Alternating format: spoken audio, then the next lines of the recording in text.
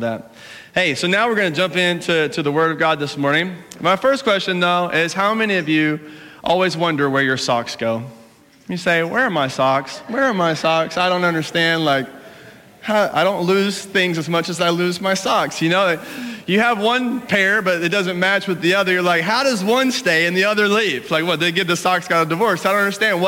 Where did the socks go? What is happening to my socks? Everybody can relate to this, say, where are my socks? Now, especially parents, you say, I spend half the morning just finding socks for my kids to go to school.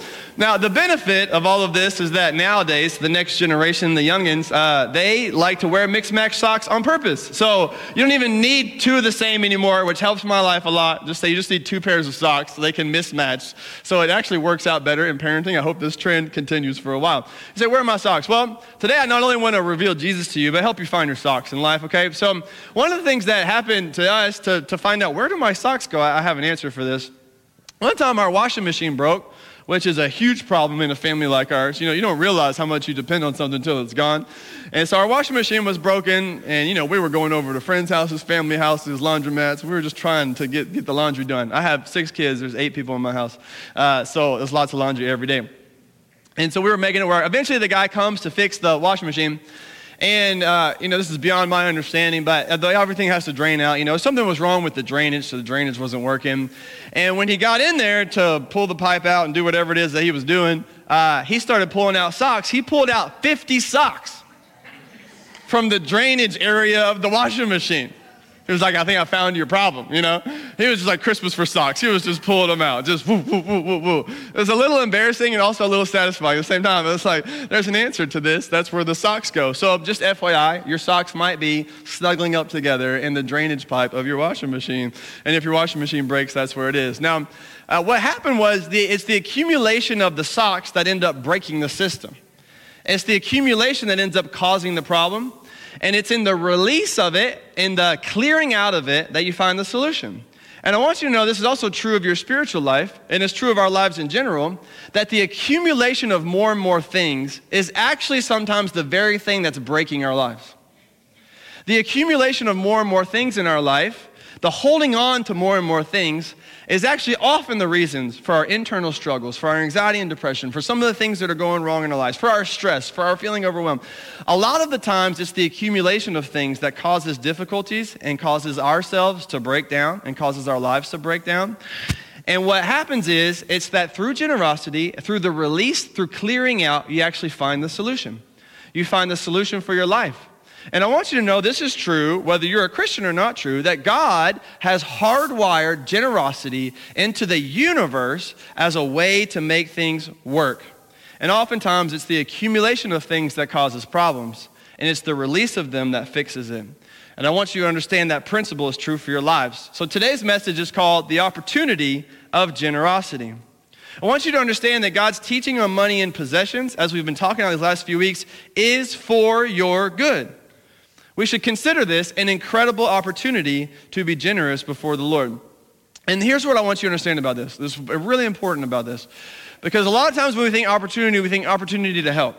And obviously, I think we've put that before you a ton. I mean, we exist to serve our city, to serve the community. We are always doing outreach, trying to take care of tangible and spiritual needs here and around the world. I mean, this is what we live for. This is what we do. That's what we're all about. We will always be about that. And there is a ton of opportunity to continue to bless the world around us. Yes and amen to that. But what I want to focus on today is the opportunity presented for you. Generosity is an opportunity that God presents to you. It's an opportunity for life change. It's an opportunity for you to find freedom. It's an opportunity for you to walk in greater faith. It's an opportunity for you to see God work in miraculous ways. It's really an opportunity to live a life of excitement and adventure. It's an opportunity for you to break out of that slump of doing the same old things, the same old ways. It's the opportunity for you to become more like Jesus.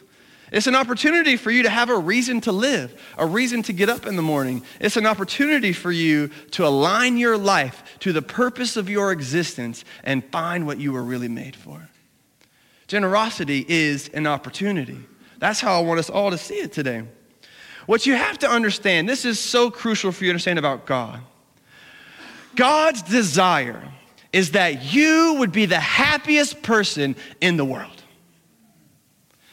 It is God's desire that you would be the happiest person in the world, here and now, and then obviously forever. Heaven is the place where you experience perfect happiness forever. It is God's desire. And so when you think about the way God tells us to live, or when you think about the commandments that he tells us to do, or when you think about the principles of life that he puts in front of us, what you have to understand, it is God's heart that you would be the happiest person, the most free person on the planet, and that you would experience that now and forevermore. This is foundational to us understanding anything that's counterintuitive to the way we naturally want to live. And to be honest, I'm so sick of us, especially those of us who are brothers and sisters of Christ who call themselves Christians, so sick of well, God tells me to do this, or I have to do this, or I can't believe I can't do this, or God doesn't let me do this, and blah, da, da, da, da, da, da, da, da, and it's so hard to blah, da, da, da, da. And we just get on, we're like, we're living Christianity like, oh man, da, da, da, da, da, I can't believe I had to do that. And it's like, get rid of that. It is God's intention that your life would be exciting, that your life would be free, that you would be full of joy, full of purpose, fully satisfied, so content, free from the world, that you would be unique and blessed and satisfied with God, that you would be free and happy. This is God's intention for you. When he tells you how to live, when he tells you what you should do with your money, when he tells you what you should do with your personal time, when he tells you what you should do about your sexuality, when he tells you these things, it's not to make your life worse, it's to make your life better. You gotta believe that. And I'm just dying for you to believe that, because as we talk about generosity, it's not just that, it's a principle of life. Do I trust God or do I trust myself? And listen, there are many of you maybe who are here with child dedications or other reasons. A friend brought you or whatever. So many reasons that people come here that don't normally come. And what I want you to understand about God, especially if you don't know him yet, it is his desire to make you the happiest person in the world forever. And how do I know that? It's because he took it to the cross. Jesus proved his intention and his love for you by saying, I want you to be forgiven and happy and free forever. And I'm going to show you how much I mean that by dying on the cross to pay for your sins.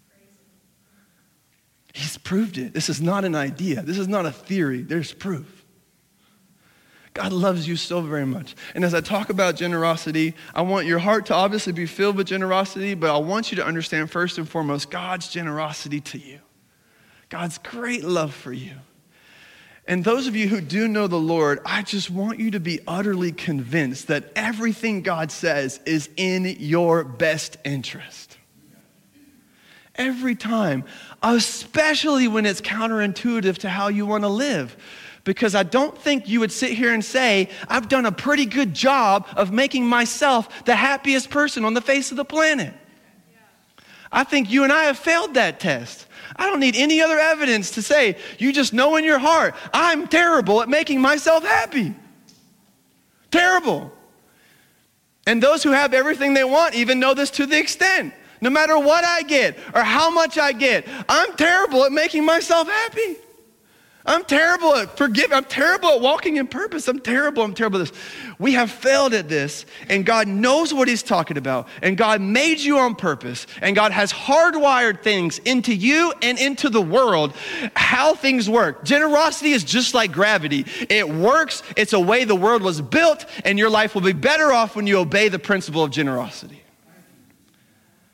It's just how the world works, which is why it works even if you're a Christian or not, to say when you give, you experience more joy and happiness than when you take. Amen. It's hardwired into you, which is evidence for God's existence in the first place. God has made you like that because he's like that. We have to understand this. So today as we talk about generosity, as we close this series, I just beg with you to understand God's heart and to apply the principle of generosity and following the commands of God, especially the ones that seem counterintuitive, as the best thing you could possibly do for yourself. You gotta believe that. Gotta believe that. That's what God's intention is for you. And for those of you who are here, and as we walk through this at the end, we'll say this again. If you're here and you're not a person who comes to CityLight actively or whatever, listen, the commitment card is not for you, or the generosity initiative is not for you. If you feel blessed or you want to give, great, praise the Lord. But this is really for those who call themselves people here at CityLight who are committed to the work of God. But I do want you to consider a couple things if you're here as a guest. Number one is, do you have a relationship with God through faith in Jesus Christ? Have you believed and trusted in God's love and generosity to you, or are you still trying to control and lead your own life? I don't think that's working out so great for you, and I would love for you to turn to God and put your faith and trust in him. Because it may seem like just a bad decision now, but it'll be the worst decision ever when you're separated from God forever in a place called hell, paying for your sins yourself when Jesus died to pay for them for you. I don't want you to end up that way, and you don't have to. God's grace is available to you right this second. And for all of us, I want us to be free from the life that we're living that's constraining us, and to be free to love and pursue the path of generosity. Yesterday, a great event happened in my life. My college football team won the game, okay? So roll Tide to all my Roll Tiders out there. It was a close game. We were an underdog. We're never an underdog, so it was fun to be an underdog. So we won, And I know people around here don't care about college football, so whatever. But I care, and I enjoyed the day. We won. Now, what happened was, and this is kind of funny and a little bit shaming on me, was that, we're watching the game. The game is stressful, we're doing pretty good. We're winning most of it, but you're just stressed. Any sports fan knows this. If the game's close at all, you're tightened up. You're just waiting for something wrong to happen. You're like, things are good now. They're going to go bad eventually. This can't keep lasting forever. And you just, you feel tense. You feel stressed. Well, one of my kids was sitting next to me, so they all watched. Well, the boys watched the game. Girls aren't that into it, but the boys watch the game, and he's sitting next to me, and he is stressed. I'm telling you, his little face, and I'm like, there is no reason for an 8-year-old kid to be this stressed about anything. So I must be a terrible example, because he's probably just copying my body language, Dad's sitting on the couch stressed, he sits on the couch stressed. I'm like, after every game, I'm trying to say, remember, Jesus is more important than football, okay? I know it seemed like this was important, but it's not, so let's just remember that. So I'm always reminding him of that. Well, we're watching the game, eventually the game doesn't close to the final. We don't know we've won till the very end of the game, so it goes all the way to the very end. But as soon as we realize we've won the game, and it's a done deal, the stress turns into joy. The weightiness is completely lifted off. The environment of the room has changed from stressful, nervous, unsure about the outcome to jubilation, joy, and I was just recording. I was just sitting there recording. It was so fun. The kids were just jumping around, high-fiving. They were going crazy. And the entire environment of the room changed because we were certain that we had won, and it changed for us.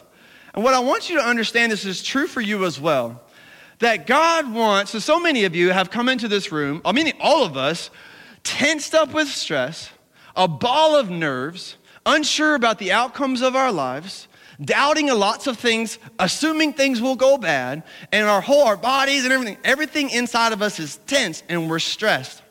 And what I want you to understand is God wants to produce the same kind of change in you and in this room today that he did in my living room yesterday. To take a group of people full of stress, balls of nerves that are tightened up and unsure about the outcomes of their future, to remind us all of the goodness of the gospel, of God's sovereignty over all things, of how he's made the world to work, of his love and care for you, and in light of his love and care for you, to create joy, to create love, to create freedom and jubilation, because now you know that the outcome of your life is certain in God's hands.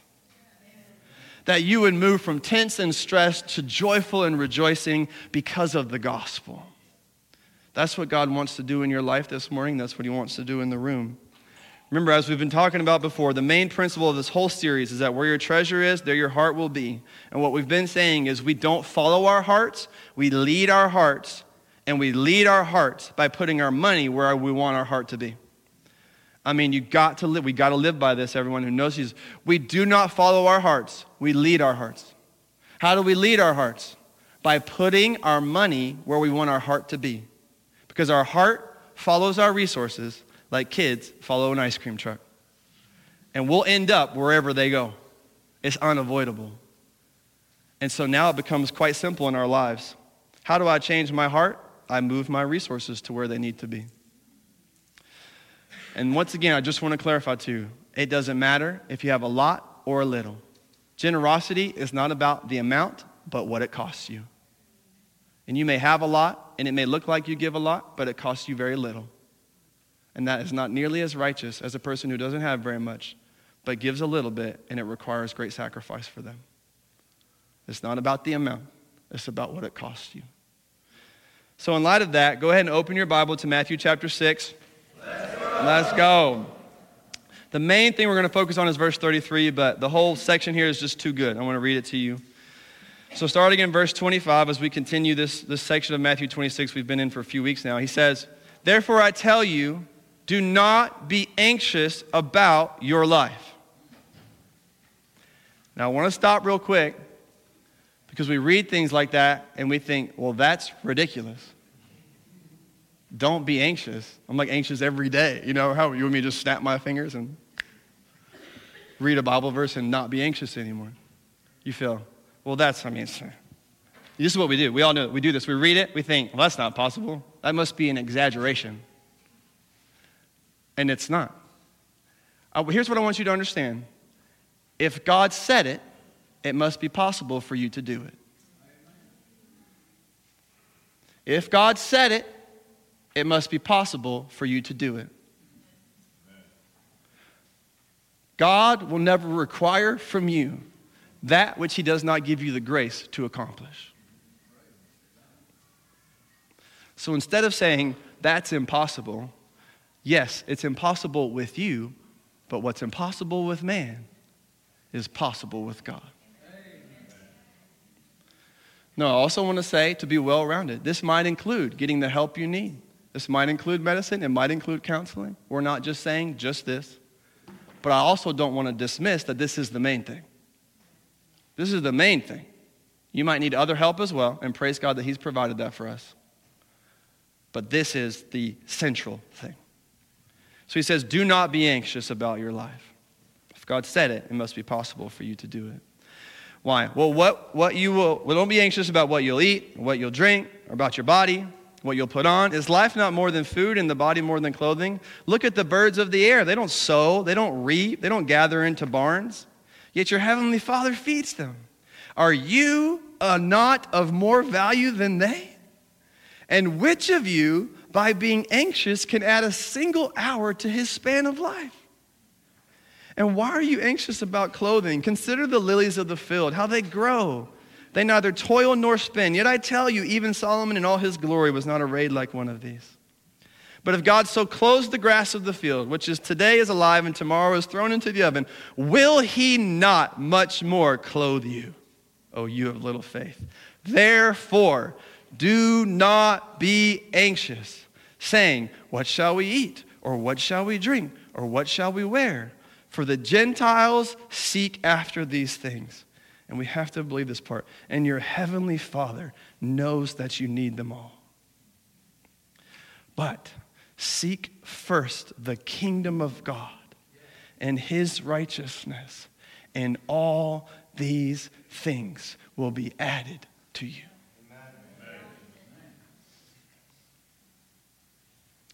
This is really powerful if we get it. This is life-changing, life-transforming truth from God. Because what does God know?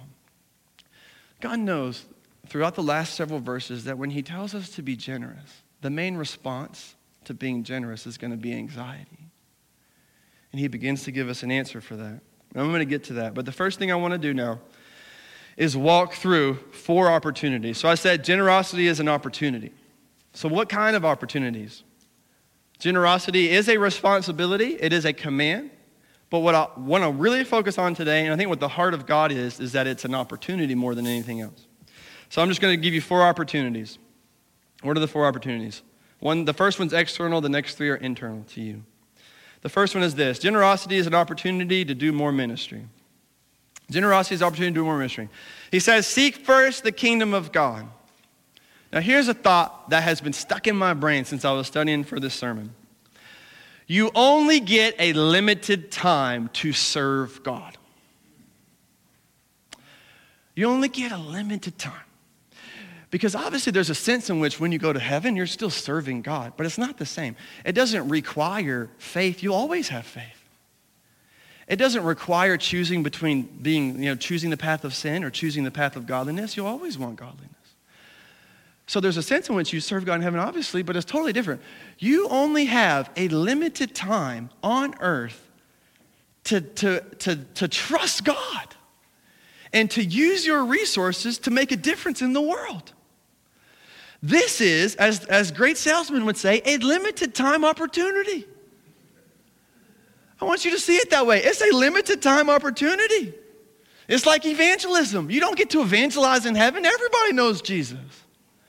You only have so much time to win souls. You only have so much time to use your resources to serve the poor. There are no poor people in heaven. But now you get an opportunity to use your resources to bless others. This is so important for us because what are we talking about? We said earlier, you cannot store up treasures in heaven while also storing up treasures on earth. You have to choose where you're going to make your investment. Therefore, you only get a limited time to take the treasures you have been given on earth and flip them into treasures you will enjoy in heaven. You only have this time because once you're there, you can't go back and do it over again. You only have this amount of time. I was just listening to this great analogy. This guy, Randy Alcorn, I recommend all the stuff he writes about money and possessions. But I ended up on like a YouTube rabbit hole about generosity and money and all these things. That was great. I was learning so much. And I ended up on one of his things, and he gave this great example I want to give to you about what does it look like to store up treasures in heaven and why it makes a difference that you prioritize that now. His example was, suppose that you were told that you had to move out of this country, like maybe you worked for the military or something. Suppose you were told that you had to leave, you had a month, and you couldn't take anything with you when you left. But before you left, you could go ahead and send things on ahead. So you can't take it with you, right, when you leave, but you can plan ahead and you can send it ahead to your destination. He says this is the truth of the scriptures. You can't take your stuff with you, but you can send it on ahead. And he would sit there and makes the analogy so helpful to say, how ridiculous would it be then if you knew that to start to buy furniture for the house you were in? How crazy would it be to start spending money making investments on what it looked like in the house you were about to leave? How wild would it be to spend your money on what you couldn't take with you instead of prioritizing your time sending everything ahead? You would say, that's foolish, the man who focuses on his present dwelling when he knows that his only way to have stuff in the future is to send it on ahead. And he provides that principle now to say, you have a limited time now to send these things on ahead, as the Bible calls it, to store up treasures in heaven. And it would be a fool who prioritizes this life to the neglect of the next one. And this example is so helpful for us. You only have a limited time to do more ministry. You only have a limited time to serve others. You only have a limited time to choose the path of godliness instead of sin. You only have a limited time to help those who are broken in spirit and who are poor in resources and who have troubles in life. You only have a limited time to be given things by God that you must steward well here on earth. You only have a limited time. And some of us, it's much shorter than we'd like or hope.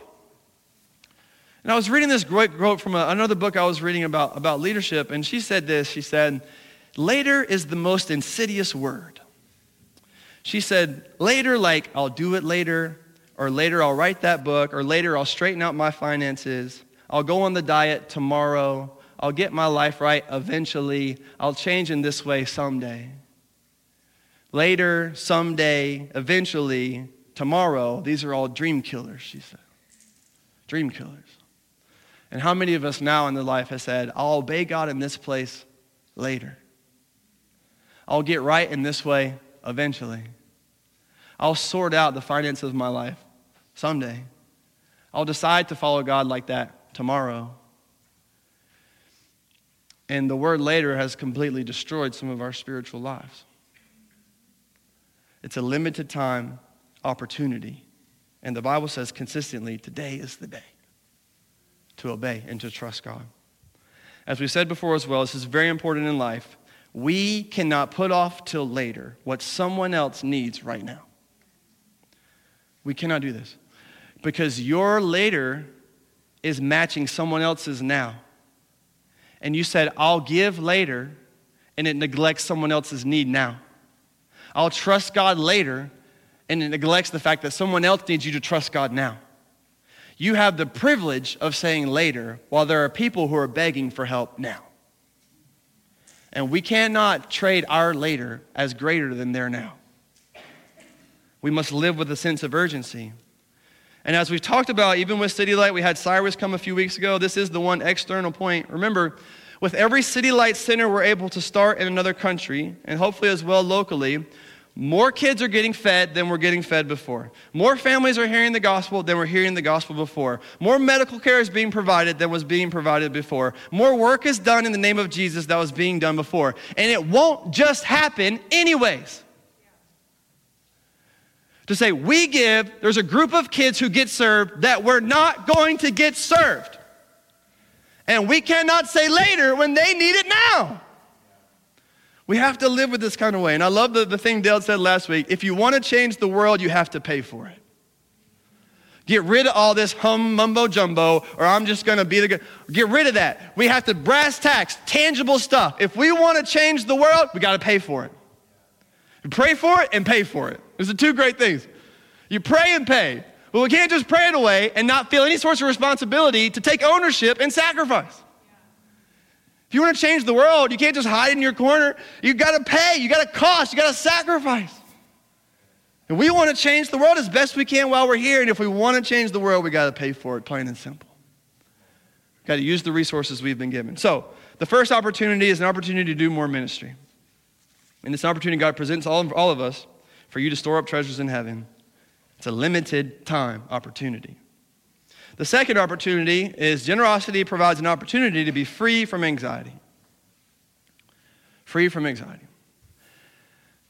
And by free, you could also put in there like progressively grow, lesson. Okay, it's not like you're going to leave this sermon, flip a switch, and hey, No, God can do miracles, so I don't put anything past God. But I would say you could trade free. Free is the word, but maybe more and more progressively free. You're working towards freedom. But it is an opportunity to be free from anxiety. So like I said before, when God talks about generosity, or really anything that's counterintuitive to the way we want to live, it automatically produces anxiety in our hearts. So God says, lay up treasures in heaven, man. Don't worry about the earth. Prioritize your next life. Do this. You can't serve God and money. You've got to worship God over money. And he knows. He's a good father. He's not just giving religious platitudes. He knows what's happening in your heart. And he knows that as soon as he says, hey, use your money for the kingdom and not for yourself, what's going to happen to the natural person? It's going to create anxiety. You're going to start having questions like, well, what if I do that and then this happens? What if I give and I don't have enough for myself? What if I trust and you don't come through? What if? It creates anxiety. God knows this. And so God knows this, so he tells us not to be anxious. And the reason not to be anxious is because he cares for us. So here's the reality for us I want you to consider. What if generosity is an answer to anxiety and not a reason for anxiety? God knows what he's talking about. What if generosity is an answer to anxiety and not a reason for anxiety? What if generosity was the very medicine you needed spiritually to overcome some of your anxiety? What if freedom is found in releasing, not retaining? What if you'd be better off trusting, not controlling? An obvious point is that closed hands cannot receive a blessing from God. Your hands have to be open to receive what God wants to give you. But because we're so anxious about our life, our tendency is to close our hands. It's to hold on to our things. It's to make good plans. It's to trust in ourselves. And I just wonder if you'd find more freedom in trusting God instead of controlling your life. What if it works the exact opposite of how you think? And it's not in the accumulation of goods that makes you feel secure, but it's in the releasing of them. This is very important for you to understand. God wants you to free you from anxiety. I had a friend once who lost his wallet. He loses things all the time. I know how many of you, there's probably half of you in this room, out of the spouses are like, hey, they lose things all the time. They're just losing things, all right? And he lost his wallet, and I remember somebody had given him a tile. It was like a joke, like you lose things all the time. Here's a tile. Make sure you don't lose it again. Well, he lost his wallet. I was like, didn't you have a tile? And he was like, yeah, but I didn't put it on the wallet yet. I thought, what a waste. Like, what a waste. You got something, you got to use it for it to help you. Now listen, he was lost and anxious about his things because he didn't use what he had been given. And this same principle applies to our life. It's in using what God has given to us that releases us to feel secure.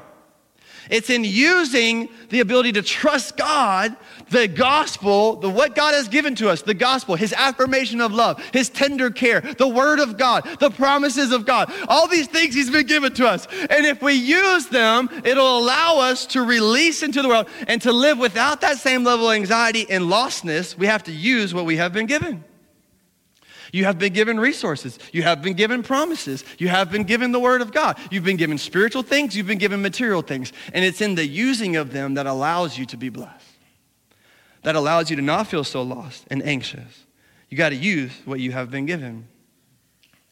Another reason for our anxiety is that we get anxious because we constantly live in a world of diminishing resources. So our money diminishes, right? We make it, we spend it. Our relationships sometimes diminish. They get worse instead of better. The things we buy, almost everything, diminishes in value for most things over time. Our health certainly diminishes over time. And over time, a lot of times our opportunities. We live in a world of diminishing resources. And so we get anxious about the fact that those diminishing resources are going to catch up to us.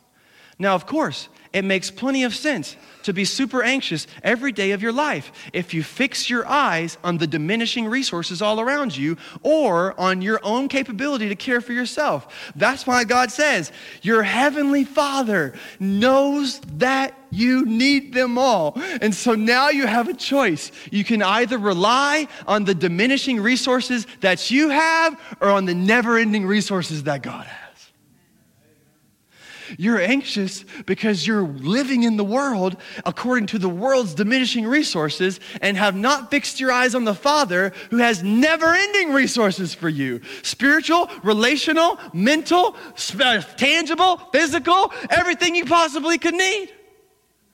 It says your heavenly Father knows that you need them. God's resources do not diminish, and neither does your access to them. Your access to them is always growing, and his resources don't diminish. So here's the perspective of the Christian, is that I am always progressing towards better and better things. In Jesus, I am moving towards better and better things and moving away from lesser and lesser things. My resources are growing. My hope is growing. I'm getting closer and closer to the time when I will be perfectly happy forever. I am on a trajectory of blessing. That's what the Christian knows, to say, I am moving towards greater and greater and greater things because God's resources do not diminish and my access to them will only grow over time. My life is trending upwards in the kingdom. And when I begin to realize that, I live with such confidence, I'm a free man. But the other way is to say, now I'm worried. I got less and less and less and less and less and less. My body's getting worse and worse and worse. My money's not growing like I need it to. My retirement account, though I invest in it, seems to be going backwards. And all of these things, it's less and less and less and less. And of course, we would be terribly anxious if we constantly put our fix and focus on the things we're always losing and on the possibilities we have of losing other things. But the person of faith fixes their eyes on Jesus, who's never lost anything. This is God's promise to you. God wants you to take hold of this. So generosity is an opportunity to be free from anxiety. The third thing, generosity is an opportunity to grow spiritually. It's an opportunity to grow spiritually. It's really an opportunity for obedience. Once again, it's to put it to the test. You know, we did that whole series on faith. And you know what? We love faith as an idea. We love faith as a theological truth. We love faith as a concept. Yeah, God can do anything. Faith gets a lot harder when it requires sacrifice and trust. It's the same thing with the rich young ruler, right? I trust God with everything, and then God says, give me your money. And he says, nope, not that. He had faith until God touched his money. This is an opportunity for you and I to actually grow in real time with real resources and to use the things we have to make us more like Jesus. For those of you who are in Christ, may I remind you and myself that the greatest desire of our life is to be more like Jesus. It is not to get everything that we want. It is not to be healthy and wealthy. It is not to live a long, prosperous life. It is not for things to go well. It is singularly and only to be made more like Jesus. Amen. That is why we live. And when that becomes your main priority, then your resources become an opportunity for you to grow more like Jesus. Here's the truth for you in life, is that what you put first will be what gets your best. What you put first will be what gets your best, and whatever gets your best will be where you grow the most. Okay. What you put first will be what gets your best, and whatever gets your best will be where you grow the most.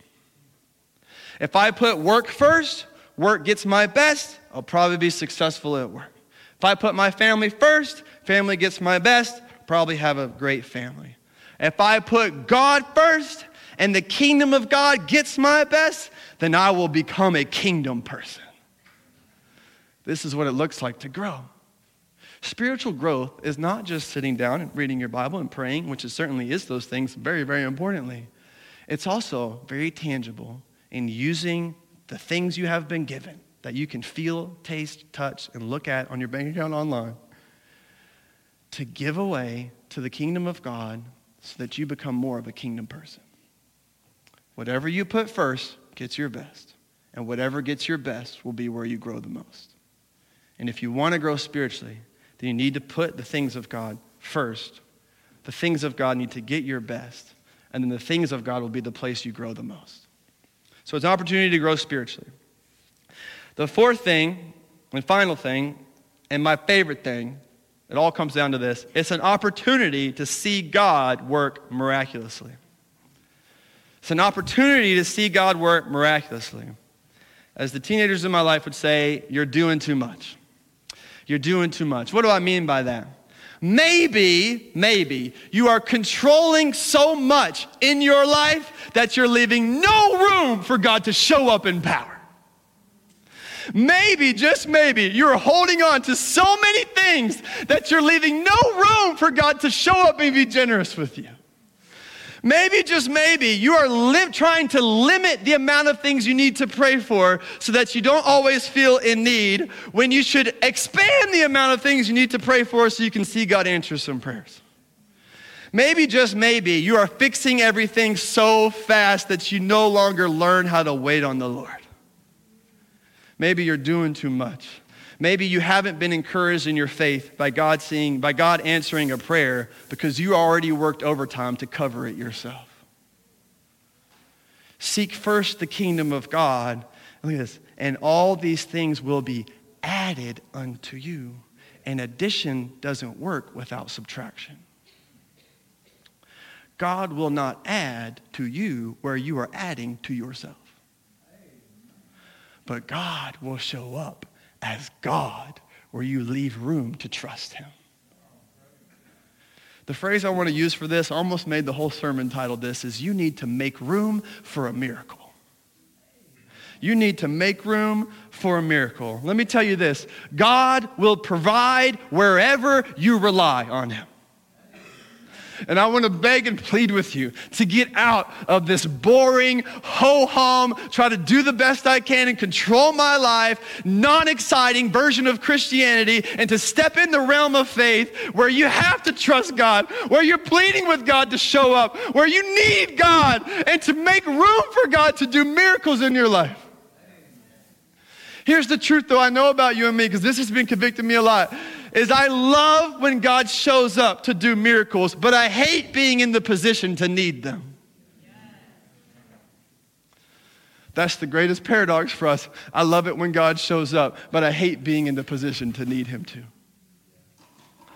And what God does so often in suffering is he forces that. He says, oh, you think you're so confident in yourself. I'm going to put you in a position where you remember your need for me.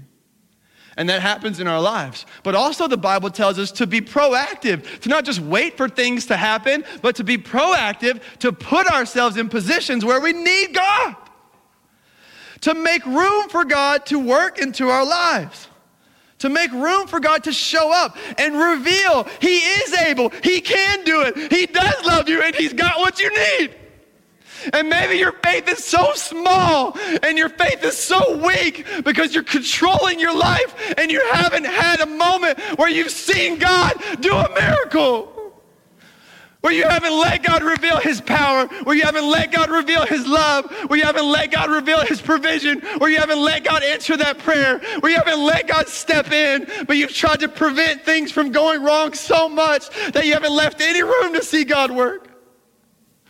And it makes your faith weak. You haven't worked it out. But it's in the place where you trust, in the place where you don't have enough, in the place where you're not sure how it's going to go, that God shows up and delivers right on time.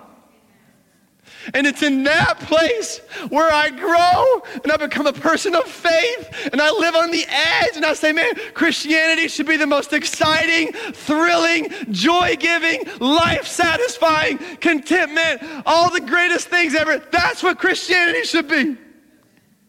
Say, I'm living on the edge, baby, and God is providing for me. And even when I don't have what I think I need, God knows what I need. So if I needed it, I would have it. And I can keep trusting God. I don't need the world's approval, and I don't need the things of the world. I'm a freak, and God will provide what I need. And I'm going to live an exciting life for Jesus' name. That's what it's all about. That's what we're called to. And God this morning is asking you and providing you an opportunity to step out in faith, to make room for some miracles, to see God show up. And you, my friend, my brother and sister, will be blessed. You'll be the happiest person in the world. This is back to God's heart for you. It's to reveal himself, to satisfy you, to bless you, to care for you, to help you. This is God's heart for you. And we have to believe that with how we use our resources. So with all my heart, I beg you, today and forevermore, to begin to make some room for some miracles. And let God be God. Let me pray, and the band's going to come up. And I want you to consider, what does it look like to respond to God? Dale's going to come up in a second and walk us through that commitment card on your seat. It's just a practical way for you to put these things into practice, to apply the truths that you have been learning these last few weeks. I plead with you to use that commitment card to see God do miracles. And I'm going to pray now, and then Dale's going to lead us after that. God, we love you. We thank you for your love for us. We thank you for your kindness to us. Oh, Lord, we thank you that you are able, that you can, that you will, that you are good, that you provide what we need. I pray, Lord, that we would truly be Christians, that we would live trusting you, not ourselves, that we would take advantage of this limited time we have to make the most difference we can. I pray for every soul in here who doesn't know you, that they would see your great heart for them, that they would turn and put their trust in you. Lord, we love you, and we ask all this in Jesus' name. Amen. Amen.